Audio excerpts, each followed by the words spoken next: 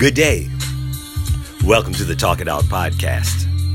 My name is Neil Bailey Harper, and tonight I am off the cuff with whatever happened to you. The music I'm listening to comes from Javier Colon. His sensational 2003 album release entitled Crazy.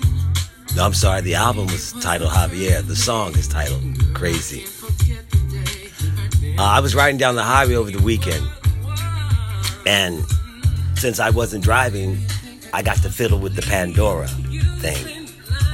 You know, I found the Steely Dan channel. I found a lot of interesting stuff. And me and the person I'm related to by marriage started talking about musicians. We love to go back and forth about musicians. And I brought up this guy. Now, a lot of us saw him on The Voice. I don't know, maybe 4 or 5 years ago, I'm not sure. And as soon as I saw him, it puzzled me. Because my first thought was, this guy is as good or better a musician than anybody on that Voice panel. And there's some good musicians on that Voice panel. I knew, hands down, he was a better singer than anybody on that panel. But he's probably as good, if not a better musician than anybody on that panel. So why is he on The Voice? I don't know. Doesn't matter. But it makes me think about what could have happened.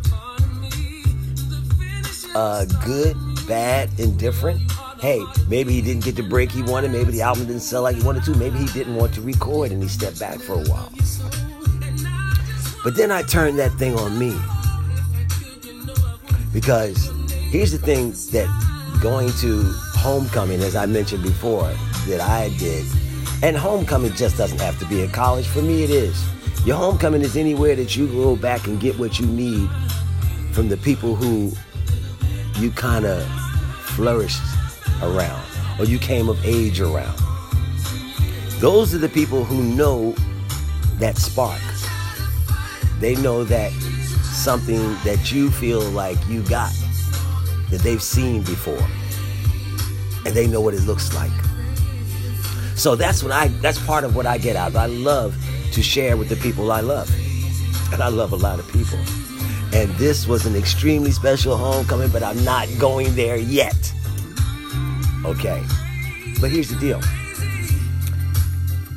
I sometimes jot down lists of things. You remind yourself, because I used to tell my kids this, even though they're in their early 20s, sometimes they'd be a little shy about what they can and can't do. And I would tell them, look, write a column, the left column of all the things you've already done, and a right column of things you want to do. And it's not about the right column, it's about how long that left column is. We forget some of the things we've done. We don't count them anymore, and we should. I remember at about the same time this album came out in 2003, maybe a year before, I was riding down the highway in Washington, D.C., and for the couple of weeks, I would go and I would see the green light.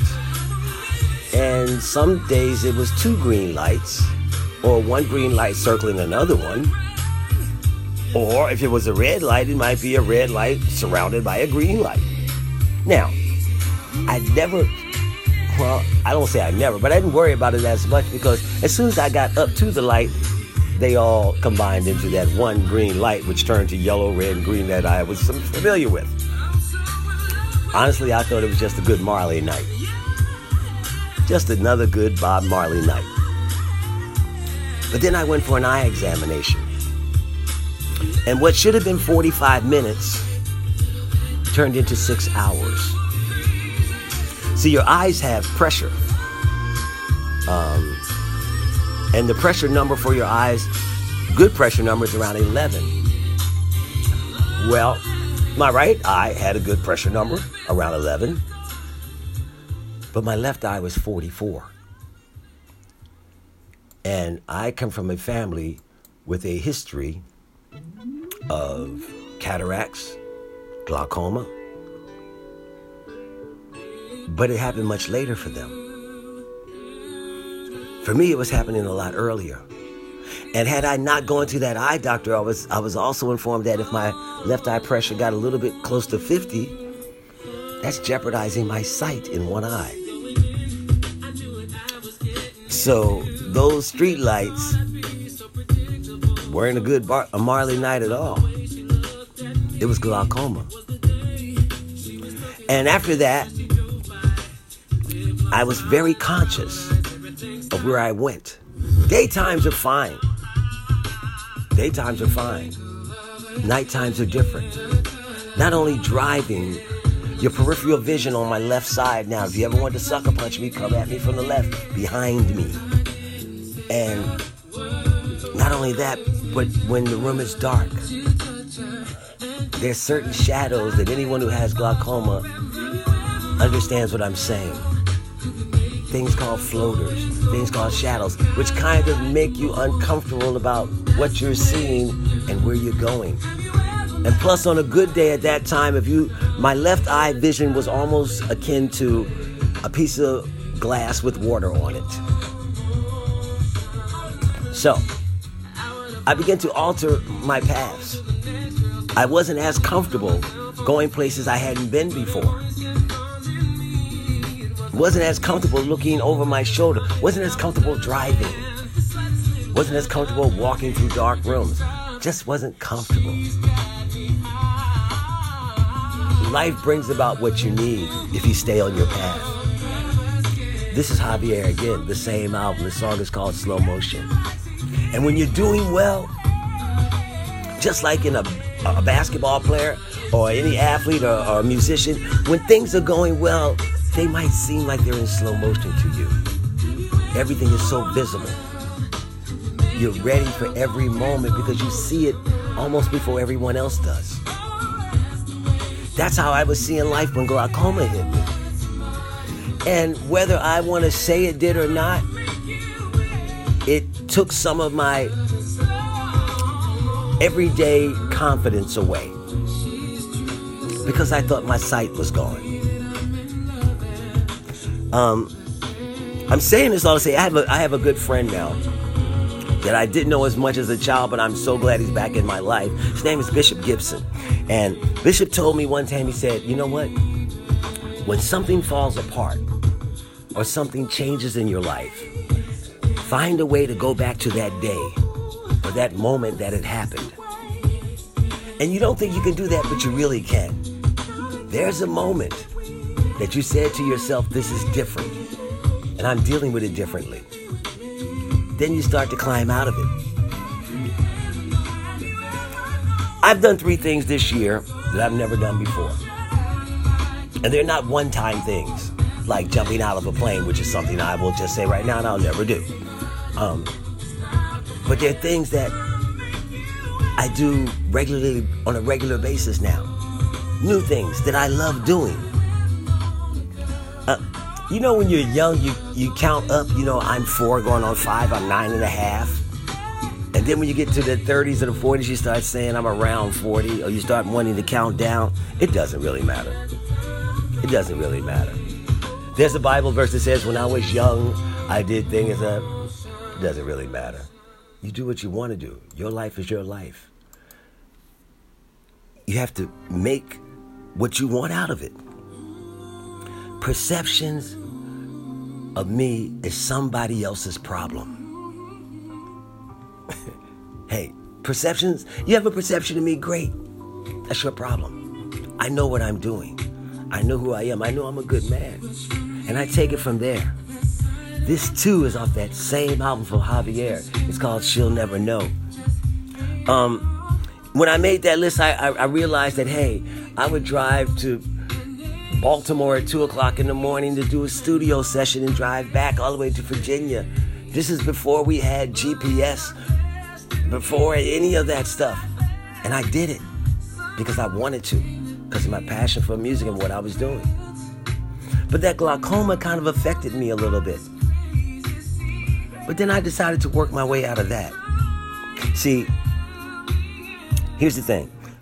For me, there's legacy, there's love, and there's lasting friends. It's legacy, love, and lasting friends. Legacy because of the work I do. I want my work to carry on long after I'm here. Love because of my family. I love my family.